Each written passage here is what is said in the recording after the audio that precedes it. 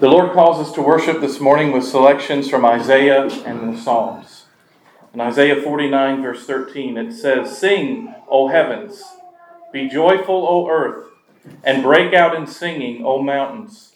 For the Lord has comforted his people, and will have mercy on his afflicted.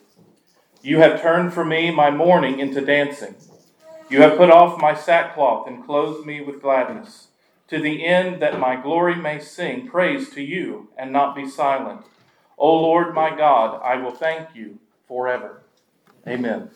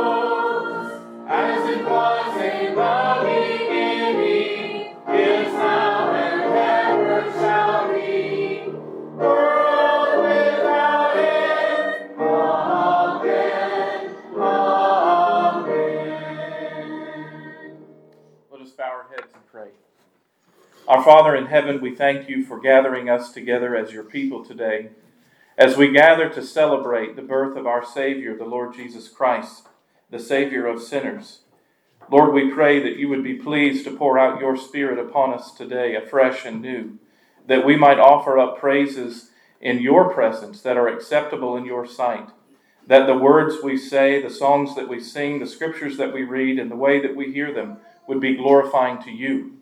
We pray, Lord, that you would be with us and be pleased to be among us, that you would convict our hearts by your Holy Spirit of the truth of the gospel, that we would hear it and believe and rejoice. And Lord, as we think about this day, as we mark Christmas, we also, Lord, think of your second coming. And we pray that you would make us your people watchful and living in lives that are full of the knowledge of the glory of God, that we would truly bring glory and honor to you by the way that we live. Help us, Lord, to do this, we pray, even on this day of worship. And Lord, we join our voices together now and pray together the prayer that you taught your disciples to pray, saying out loud, "Our Father, who art in heaven, hallowed be thy name. Thy kingdom come, thy will be done, on earth as it is in heaven. Give us this day our daily bread, and forgive us our debts, as we forgive our debtors. And lead us not into temptation, but deliver us from evil. For thine is the kingdom, and the power, and the glory, forever. Amen." This morning, for our confession of faith, we're going to recite together the Apostles' Creed. I'll begin by asking you, Christian, what do you believe? I believe in God the Father Almighty, maker of heaven and earth, and in Jesus Christ, his only Son, our Lord, who was conceived by the Holy Ghost, born of the Virgin Mary, suffered under Pontius Pilate, was crucified, dead, and buried. He descended into hell. The third day he rose again from the dead. He ascended into heaven, and sitteth on the right hand of God the Father Almighty. From thence he shall come to judge the quick and the dead. I believe in the Holy Ghost, the Holy Catholic Church, the communion of saints, the forgiveness of sins, the resurrection of the body, and the life everlasting. Amen. For all who look to the Lord Jesus Christ alone as their Savior of their sins, hear the assurance of God's pardon from the book of Isaiah, chapter 43. But now thus says the Lord, who created you, O Jacob, and he who formed you, O Israel, fear not, for I have redeemed you. I have called you by your name. You are mine. When you pass through the waters, I will be with you. And through the rivers, they shall not overflow you. When you walk through the fire, you shall not be burned, nor shall the flames scorch you. For I am the Lord your God, the Holy One of Israel, your Savior. Amen. Let's continue to worship the Lord. Please turn in your hymnal to number 195 as we sing together, Joy to the World, the Lord is come.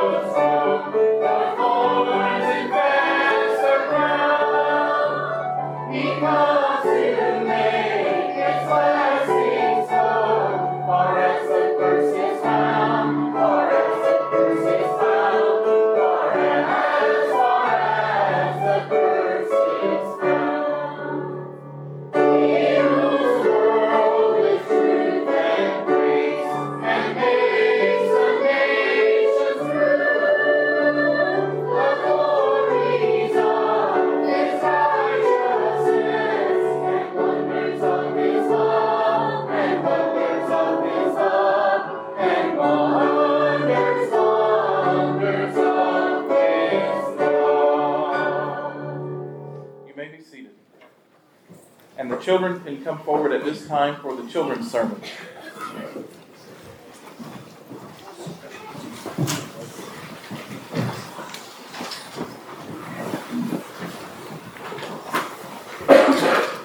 Good morning, boys and girls. It's good to see you all this morning.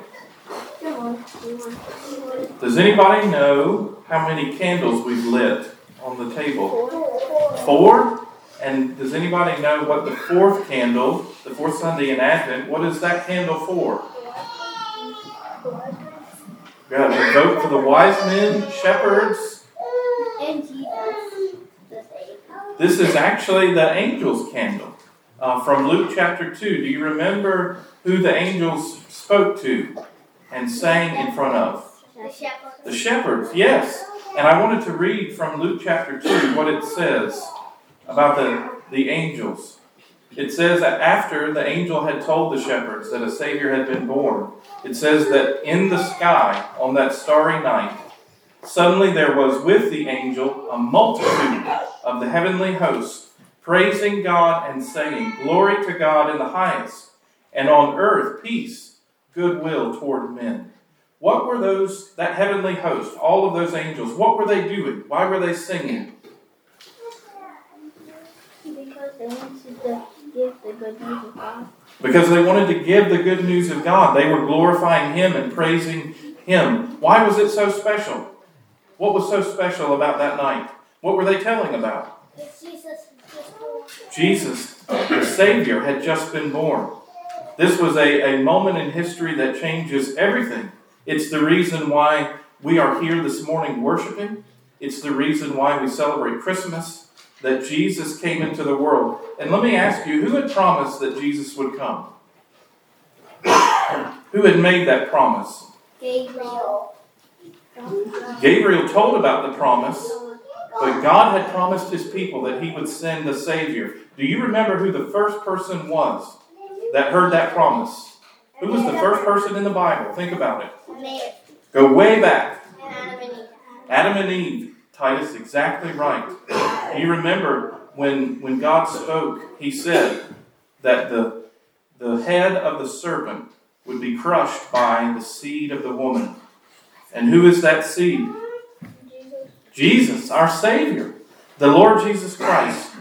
And so I want to encourage you this morning that as you sing, you are joining your voices with the host of heaven in praising God. And brothers and sisters around the world who are also doing the exact same thing we're doing this morning, gathered as God's people, the church, to praise Him, to lift up His name, and to make much of Him. I want to pray for you now that the Lord would bless you in doing that this Christmas Eve Sunday. Let's pray.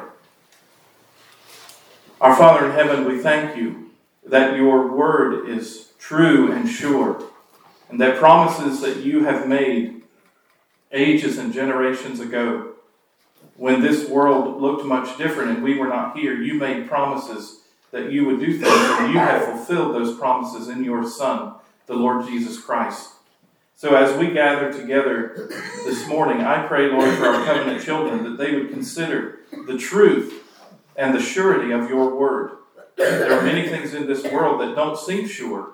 We're not exactly sure how they might happen, and we don't have the strength or power to bring them to pass. But we praise you, Lord, that you promised to send your Son, and you did. And so we do join our hearts and our voices in offering up praise to you this day. In Jesus' name, amen. Thank you.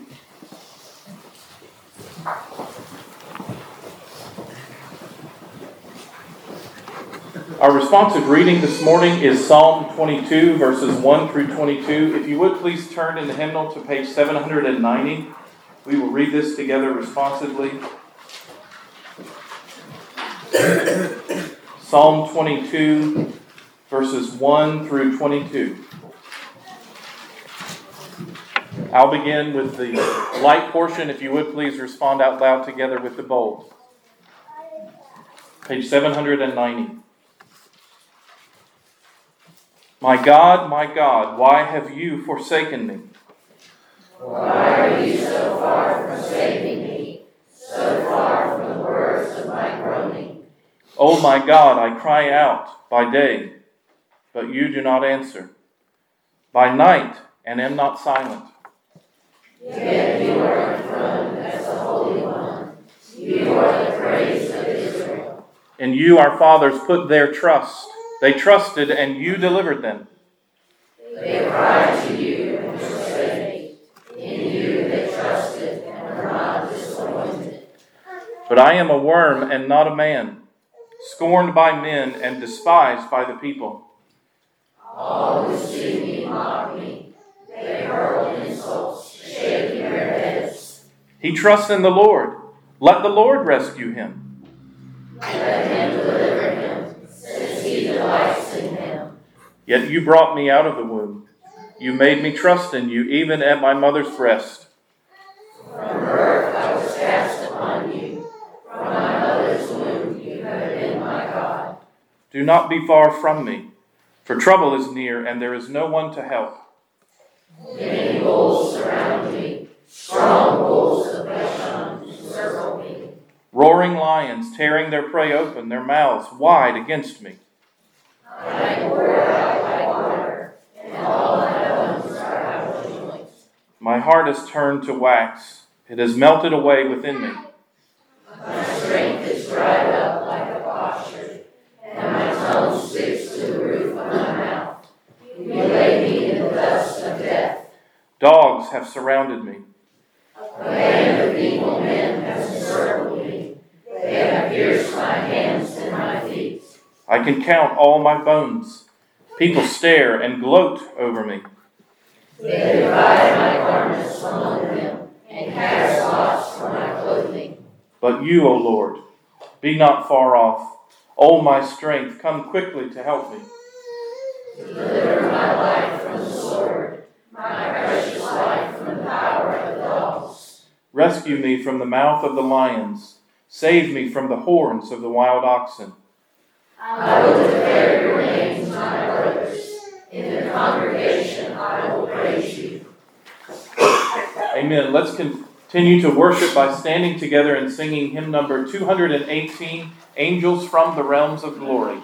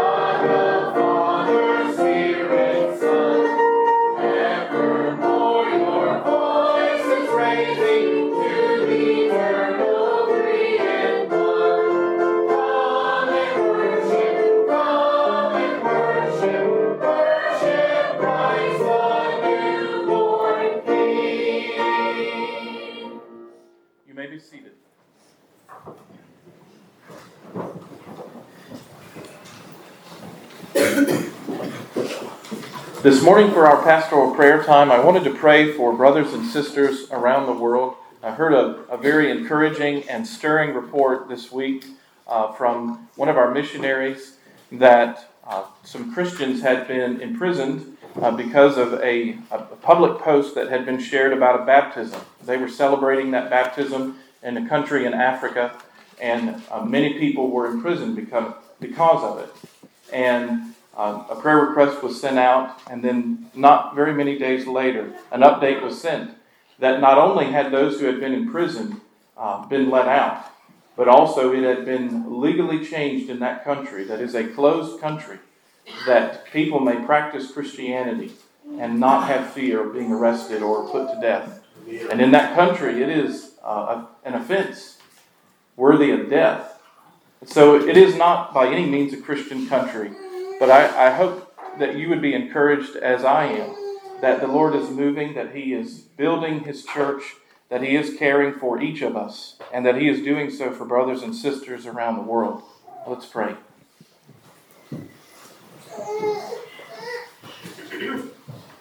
Our Father in heaven, it is a privilege that we very easily take for granted, that we can gather here this morning in safety, without any cause for alarm. And Lord, there are brothers and sisters around the world who gather for worship, who don't take it for granted that they might be able to make it home safely. Lord, we thank you and praise you for this answer to prayer this week, that these brothers and sisters were released out of prison. And Lord, we admit, we bow before your sovereignty, that if they had remained in prison, you would still be the good Heavenly Father that we proclaim you to be. But you saw fit to have them be released. and also that some of the challenges that they have endured for many, many years in this country in Africa now may practice their faith and not fear death. Lord, we pray that you would give us rejoicing for our brothers and sisters for this work that you are doing. Lord, it's a reminder to us that you are working not only here at Lebanon, but you also work to the ends of the earth, that you're not contained or confined by anything that man may do. And we rejoice with our brothers and sisters today, and we give you thanks for answering the prayers of your people. Lord, I pray for these believers that you would encourage their hearts. I pray for us, Lord, that we would continue to think about our fellowship with them. We confessed this morning before you that we believe in the communion of the saints, and we praise you, Lord, for delivering them. Lord, we pray for those in our midst, in our own church family and church body and in this community who are suffering because of sickness or family issues or grief or financial problems. Lord, many are the reasons that we have to come into your presence this morning and lift up our hearts. Lord, I pray that you would be with us by your Spirit, that you would meet our needs, that you would be showing yourself faithful to us in the many ways that you are. We are a blessed people in this room this morning. If we pause now to give testimony to the way that you have been faithful to each of our families, just in this last week, we would be here throughout the day. We praise you and we thank you for your goodness to us. Help us not to believe that any of your blessings are because we have earned them. Your word says you are no man's debtor. And we praise you, Lord, that you are so gracious and kind to us. And this day is a reminder of it as we celebrate the resurrection and our hope in the Lord Jesus Christ. We're reminded in the birth of our Savior that you have cared for your people. And so we look to you in faith. We offer up these prayers to you and supplications on behalf of brothers and sisters who are suffering in our own church body. And we pray these prayers in faith, knowing that according to your will, you will answer in your time. And so we rejoice in your presence. In Jesus' name, amen.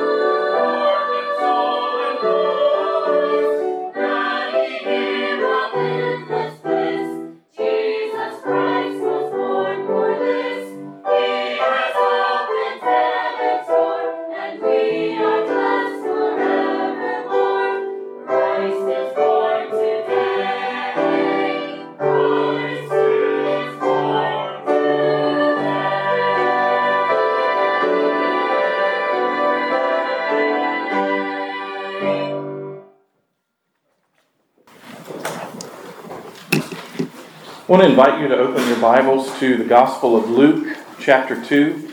We're going to be reading verses 1 through 16.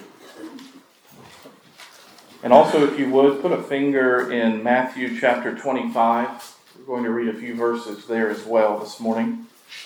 We'll begin with Luke chapter 2, verses 1 through 16. This is the word of the Lord. And it came to pass in those days that a decree went out from Caesar Augustus that all the world should be registered. This census first took place while Quirinius was governor of Syria. So all went to be registered, everyone to his own town. Joseph also went up from Galilee out of the city of Nazareth into Judea to the city of David, which is called Bethlehem, because he was of the house and lineage of David, to be registered with Mary, his betrothed wife, who was with child. So it was that while they were there, the days were completed for her to be delivered. And she brought forth her firstborn son, and wrapped him in swaddling cloths, and laid him in a manger, because there was no room for them in the inn. Now there were in the same country shepherds living out in the fields, keeping watch over their flocks by night.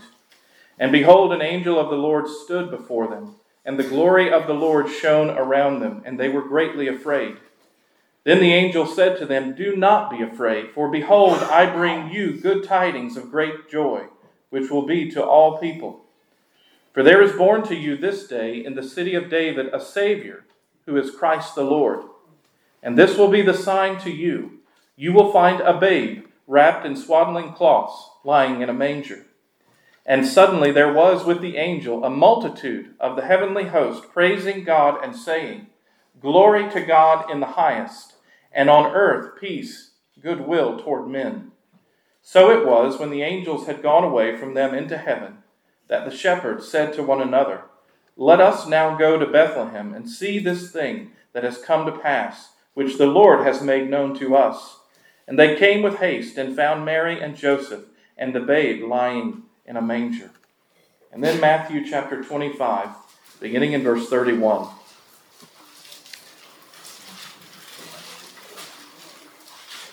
When the Son of Man comes in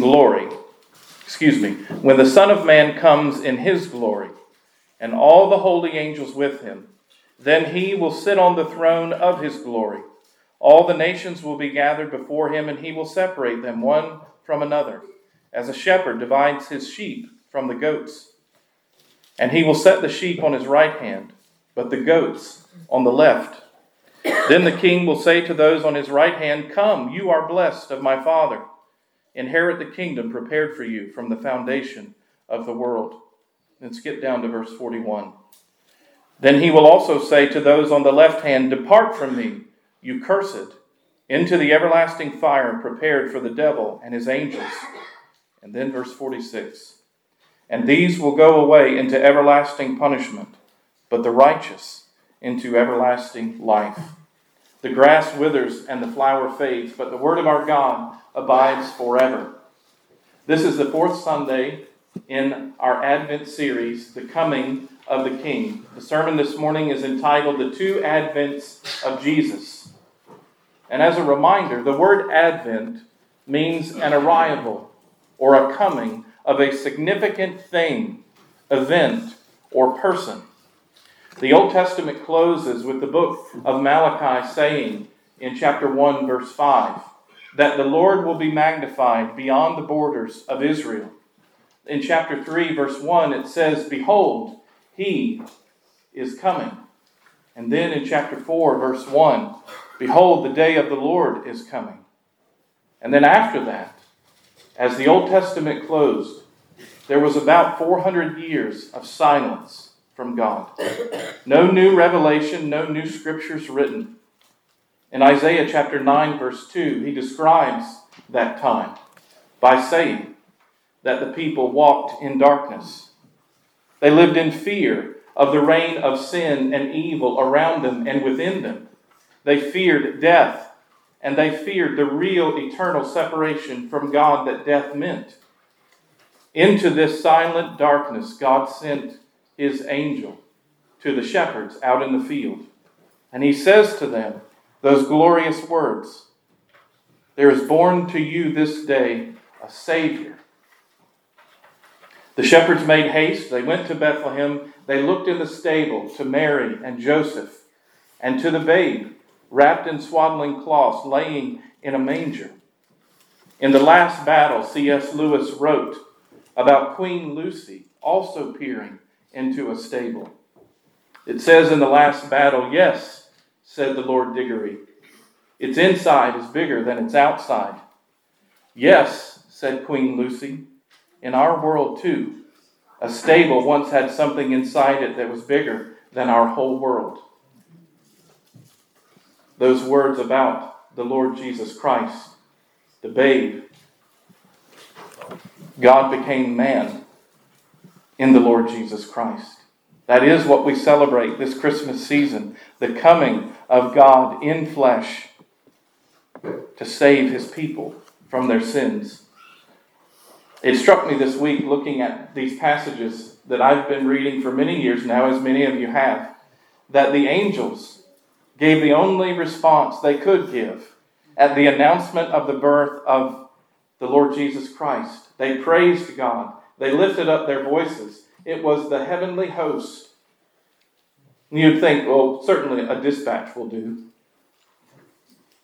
But when you rule and reign over the entire universe, you have all assurance that if you send all the multitudes of heaven, everything will still stand in place. You can spare tens of thousands of angels to go and praise and sing. It must have overwhelmed the shepherds. But it is our right response as well. And so this morning, as we consider these two passages in Luke and in Matthew, I want to encourage you with 5 reasons to rejoice at the 2 advents of Jesus. As I mentioned, an advent is a coming of a significant person, event, or thing. The first advent of Jesus we celebrate in Mark at Christmas. The second advent of Jesus we look forward to in hope as he promised to come for his people. And he will come again. So 5 reasons this morning to rejoice, just as the angels did at the 2 advents of Jesus. The first is that the hand of God is moving and orchestrating all things that take place. Just consider for a moment, even in this nativity story, Luke opened in chapter 1, verse 5, saying that King Herod was the one who was ruling in Judea at the time. We just read about the decree of the almighty Caesar Augustus, who when he spoke and issued forth his decree, all the world had to move. And then at the end of chapter 2, in the section that we were reading this morning, it says that as the shepherds went to Bethlehem, and they found Mary and Joseph and the babe lying in the manger, they found it just as they were told. God sent the angel told the message, and the shepherds found it just as God had said. It's a reminder to each of us that the hand of God is moving and nothing is staying it. His decrees are from before our world was even created. He is pleased to take action in time, in the times in which we live. And he is glorified in using the kings and princes of the world for his own purposes. He uses them. He brings kingdoms up. He sets them down. He raises up kings. He sets them down. And whether they be King Herod or the mighty Caesar Augustus, who spoke and the whole world had to move at his bidding, his census actually was to serve the sovereign will and plan greater and higher than his. It was to bring Mary and Joseph to Bethlehem. In Micah chapter 5, verse 2, the words were spoken, "But you, O Bethlehem Ephrathah, though you are least, you have been chosen." So yes, Caesar Augustus made a decree, but he only made a decree because God had set it forth in motion before the world began. He, this mighty king, was doing nothing more than serving the sovereign over all the universe. God is moving and orchestrating things in this world. It's a reminder to us, in all the intricate details of the Old Testament prophecies, that God is at work to fulfill his will. Not one little piece would be left out. Go back and read in the Old Testament about the virgin birth We read about it again this morning, that she brought forth her firstborn son. Luke is careful and meticulous in pointing out the details. God had promised this. God brought it forth. Nothing can stay his hand. The prophecy about Bethlehem that we just looked at in Micah chapter 5, verse 2, and also about David's throne that we looked at 3 weeks ago now.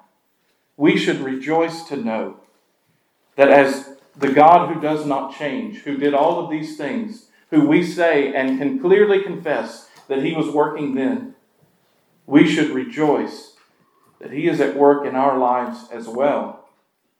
He is at work today in your life, accomplishing his purposes. Today's not a throwaway day. Your life is not a throwaway life. You're not spinning your wheels or wasting time. God has you exactly, precisely where he means to have you, or you wouldn't be there. There should be comfort and hope in this, dear people of God. He is working in your life. May he give you eyes to see it and rejoice, just as the angels did. Number 2, 5 reasons to rejoice in the 2 advents of Jesus. That God comes to us. He is the initiator and the securer of our salvation. Consider for just a moment, it wasn't Mary's idea to be overshadowed by the power of the Holy Spirit, that she would conceive a baby in a way that no other woman in the history of the world ever had or ever will again. She didn't choose that. God chose that. He did it. Just as the angels left the throne room of heaven at God's bidding to give the messages to Mary and to Joseph and to the shepherds that we read about this morning, it is a reminder to each of us, lest we pat ourselves on the back or believe that our salvation is in our hands. God is the initiator of salvation. He draws his people to himself, and praise the Lord.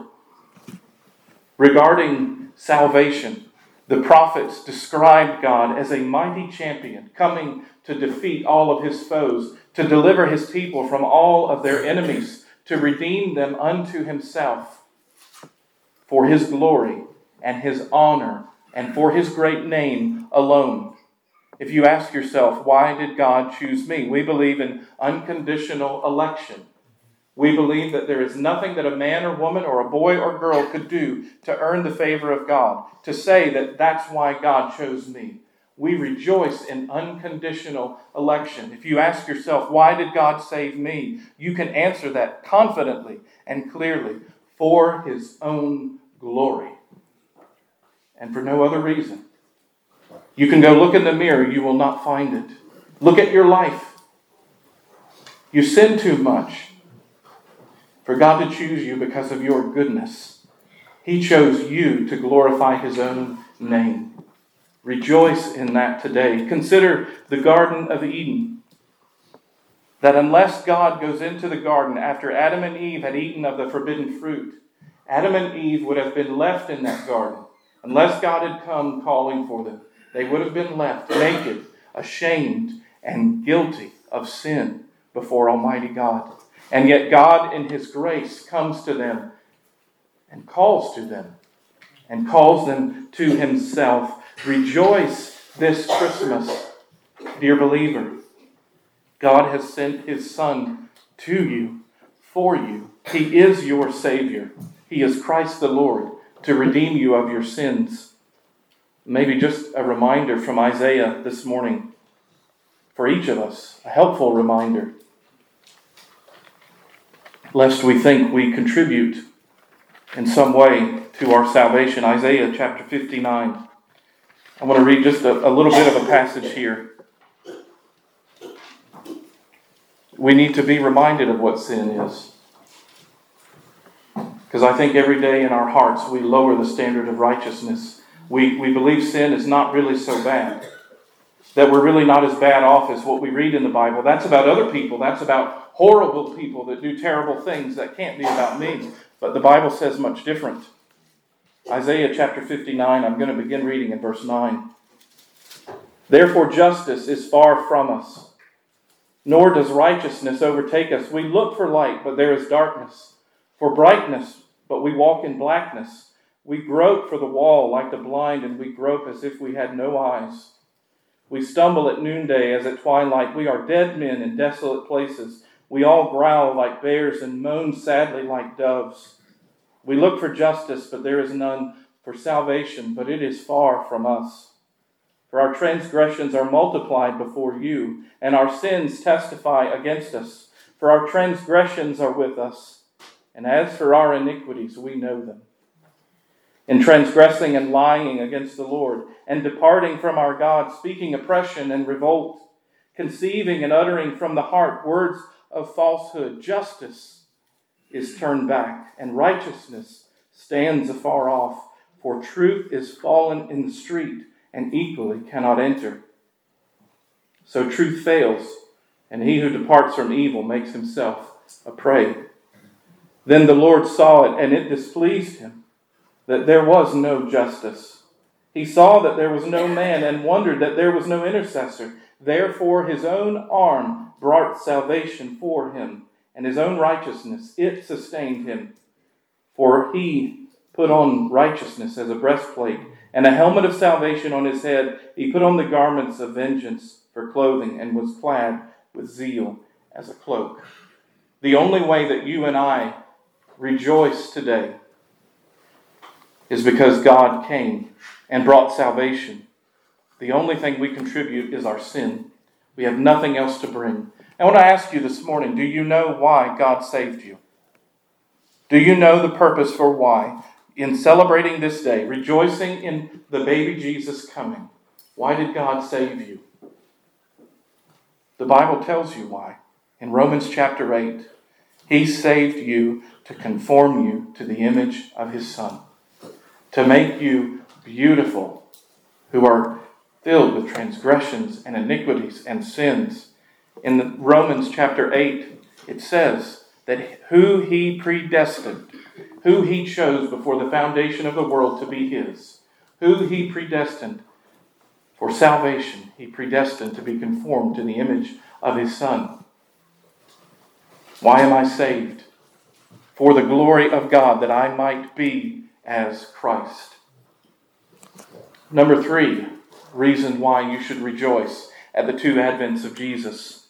As you think about stories in the Bible, many times as we read them, maybe you have read other stories and you try to pick out, who am I in this story? What character am I like? What qualities would I like to have? As I read from Luke this morning, maybe you even did it then. Do you recognize who you are in the story? At best, we're the shepherds. We are the shepherds. In their day, shepherds had no status. They were poor. They were unclean. They couldn't even go to the temple. They were not ceremonially clean. They couldn't be around other people the same way. They were unable to change their social status.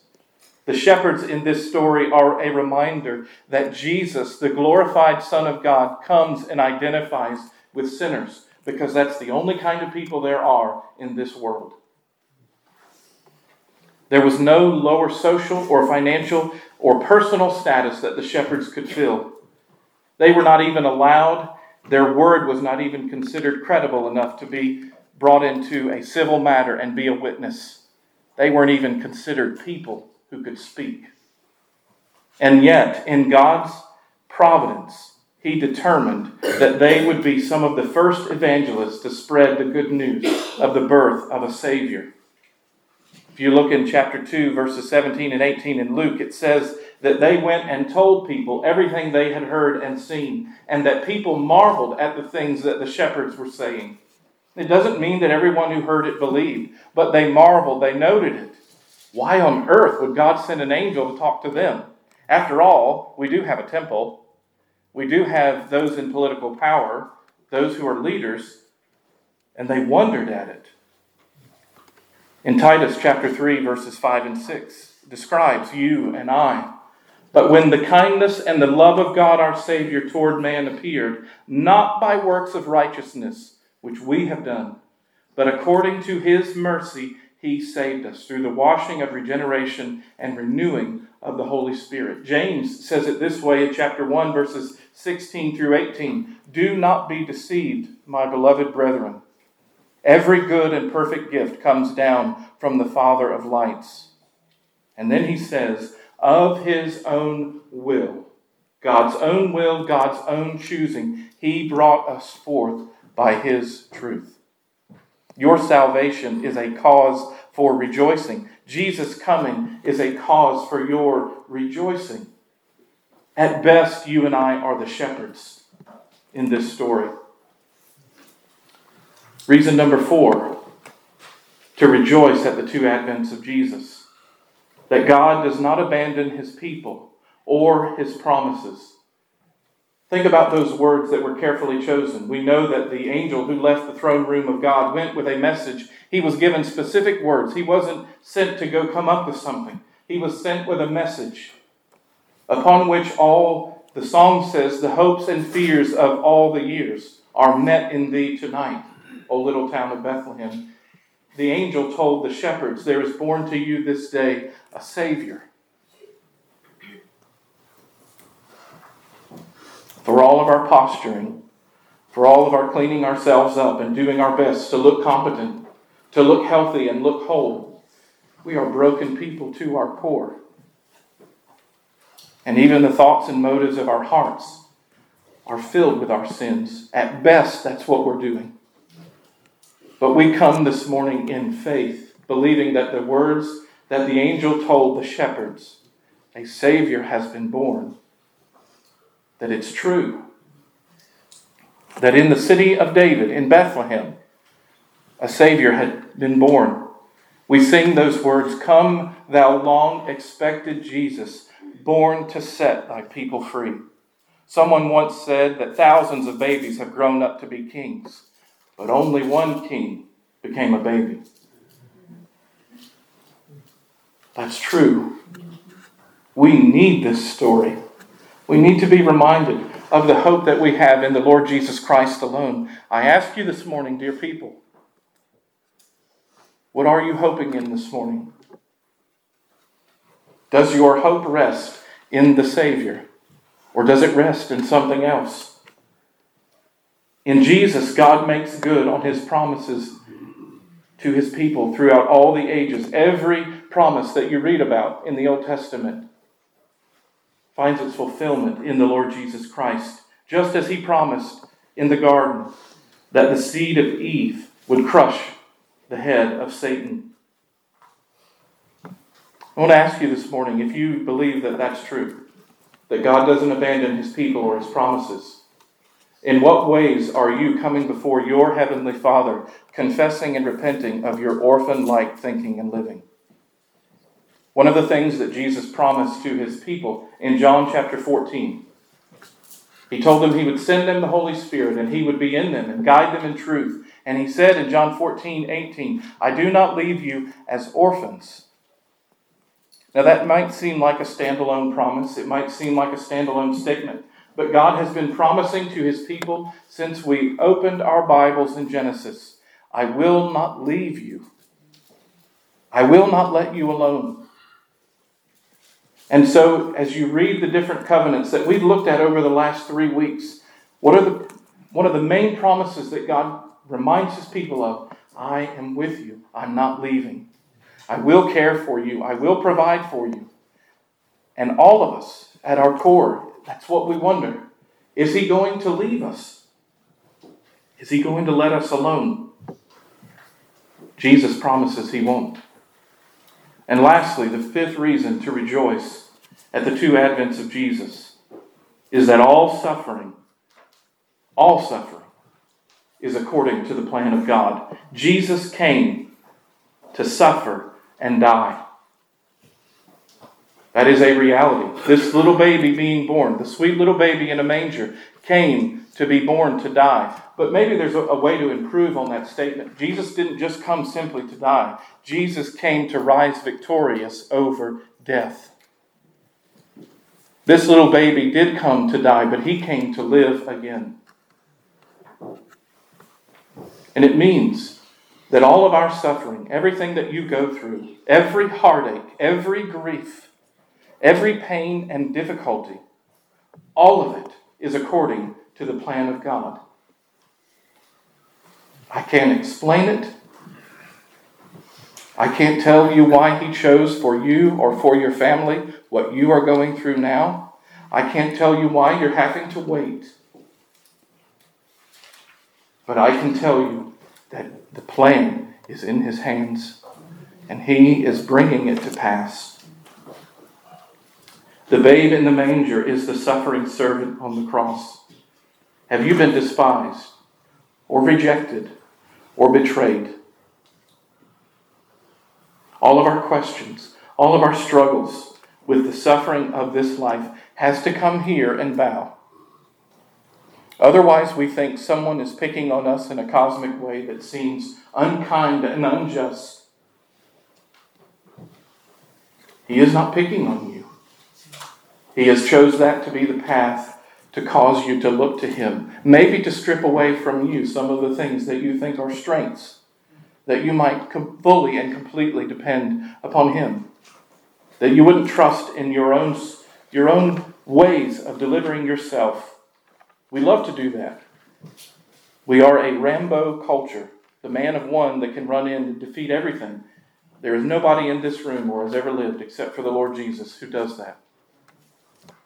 None of us. In 2 Corinthians chapter 4, the Apostle Paul wanted to encourage the church at Corinth by saying, "Therefore, we do not lose heart. Even though our outward man is perishing, yet the inward man is being renewed day by day. For our light affliction, which is but for a moment, is working for us a far more exceeding and eternal weight of glory, while we do not look at the things which are seen, but at the things which are not seen. For the things which are seen are temporary, but the things which are not seen are eternal." And that brings me to two differences about the two advents of Jesus that I want to point out just briefly for you this morning.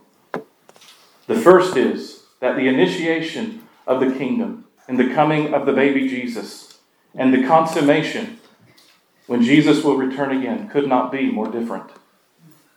Not all things are or will be as they appear to be right now.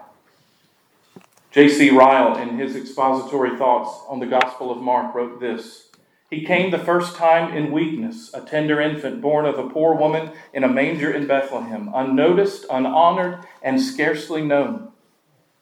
He shall come the second time in royal dignity with the armies of heaven around him, to be known, recognized, and feared by all the people of the earth." It says in the book of Revelation, chapter 1, something very similar. John wrote to the seven churches, "Grace to you and peace from Him who is, who was, and who is to come, and from the seven spirits who are before the throne of God, and from Jesus Christ, the faithful witness, the firstborn from the dead, and the ruler over the kings of the earth. To Him who loved us and washed us from our sins in His own blood, and has made us kings and priests, to His God and Father, to Him be glory and dominion forever and ever. Amen. Behold, He is coming with clouds, and every eye will see Him, even they who pierced Him. And all the tribes of the earth will mourn because of Him. Even so, amen. I am the Alpha and the Omega, the beginning and the end, says the Lord, who is and who was and who is to come, the Almighty." It couldn't be more different. Can you imagine being in the temple that day when Mary and Joseph brought Jesus? According to the tradition that they had been given, they brought Him in, and Simeon and Anna still hadn't heard about Jesus. And it was only because the Holy Spirit revealed it to them. This was not the announcement that a king of this earth would make about the birth of their son who would inherit a throne. But make no mistake, there will be no one who doesn't know Him. There will be perfect knowledge of the King of Kings and the Lord of Lords, and we will all confess it. And the last difference that I want to point out, there is one focal point in both of these advents. One focal point alone, but two different realities. The focal point is the radiant glory of God in the face of Jesus Christ. It will be exalted. It will be majestic. You won't even have to think it. Your knees will hit the floor. Your tongue will confess that Jesus Christ is Lord, to the glory of God the Father. But there are only two kinds of people who will stand before the Lord Jesus Christ: believers and unbelievers. According to the Bible, believers, as we read in Matthew chapter 25 this morning, believers will be comforted. They will be brought into rest and rejoicing. But it says that unbelievers, those who were sent to the other side of the judgment throne, will walk into eternal condemnation and unrelenting agony of separation from God. And it will not be that they will forget or they won't know who it is that sent them. They will know perfectly.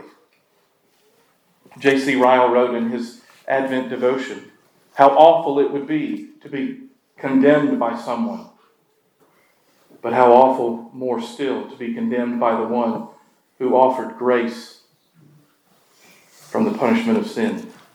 I want to end this morning with a reading from Revelation chapter 19. Speaking of us seeing the Lord Jesus Christ, the King who is coming. Now I saw heaven open, and behold, a white horse. And he who sat on him was called Faithful and True, and in righteousness he judges and makes war. His eyes were like a flame of fire, and on his head were many crowns. He had a name written that no one knew except himself. He was clothed with a robe dipped in blood, and his name is called the Word of God. And the armies in heaven, clothed in fine linen, white and clean, followed him on white horses. Now out of his mouth goes a sharp sword, that with it he should strike the nations, and he himself will rule them with a rod of iron. He himself treads the winepress of the fierceness and wrath of Almighty God, and he has on his robe and on his thigh a name written, King of Kings and Lord of Lords. Today we celebrate the first advent of the Lord Jesus Christ, and we look forward to the second advent when he will come again. I want to ask you this morning, is he coming for you? Let's pray. Father in heaven, we rejoice and add our voices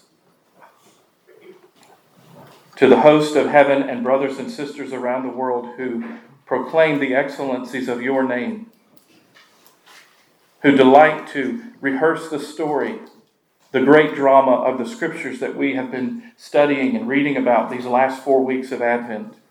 We praise you, Lord, for coming to save us sinners. We pray, Lord, that you would help us to truly have faith in you, to trust in you. And I pray, Lord, if there's anyone in this room this morning who would say, I don't know the Lord. I hear these promises, but I don't know if they are for me. Lord, I pray that by your Spirit you would draw them to yourself, that they would cry out to you in faith and say, Lord Jesus, have mercy on me, a sinner. Today is the day of salvation. What a wonderful day to know the Lord on Christmas Eve. Lord, I pray that you would encourage the hearts of your people, of faithful believers who year after year celebrate and enjoy this Christmas season. I pray, Lord, that you would encourage us, quicken our hearts, that we would be longing and waiting for the coming of our Savior. Help us to believe and to cling to your promises, and that you do not come up short, that you will come again to receive us to yourself. In Jesus' name, amen. Let's stand together and respond to God's word by singing hymn number 203, Hark the Herald, Angels Sing.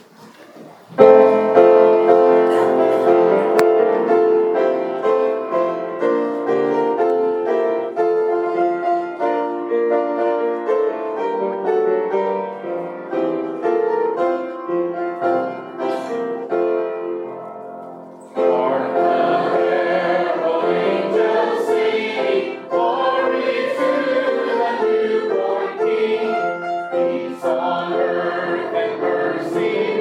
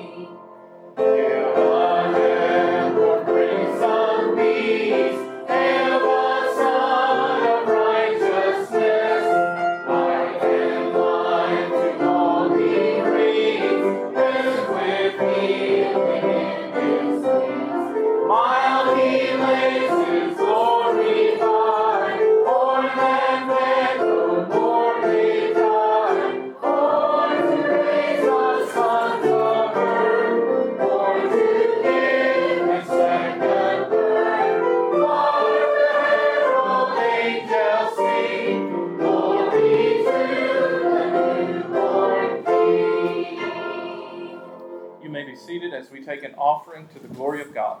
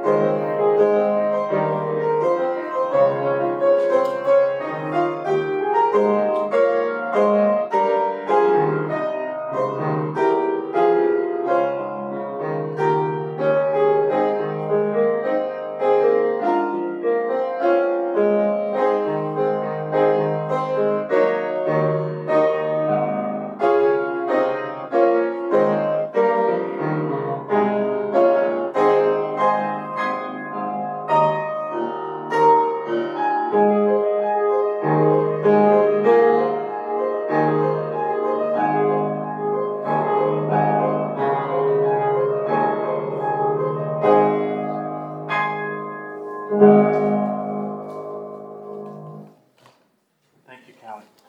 Let's pray.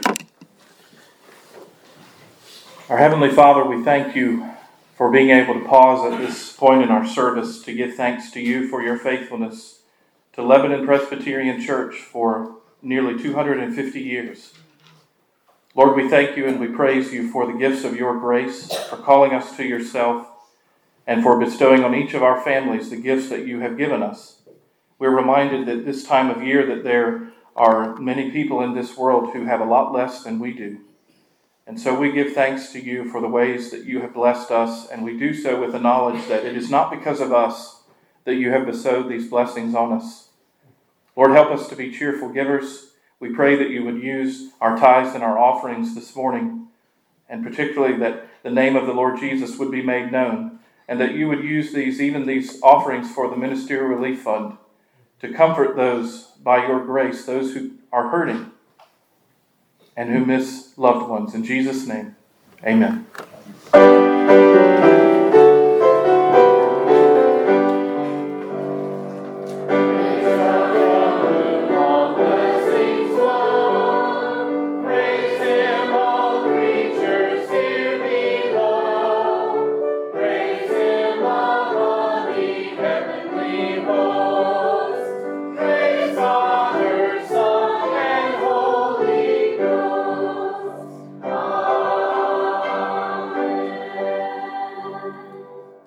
Receive the benediction of our Lord. May the grace of the Lord Jesus Christ the love of God the Father, and the fellowship of the Holy Spirit be with you all. Amen.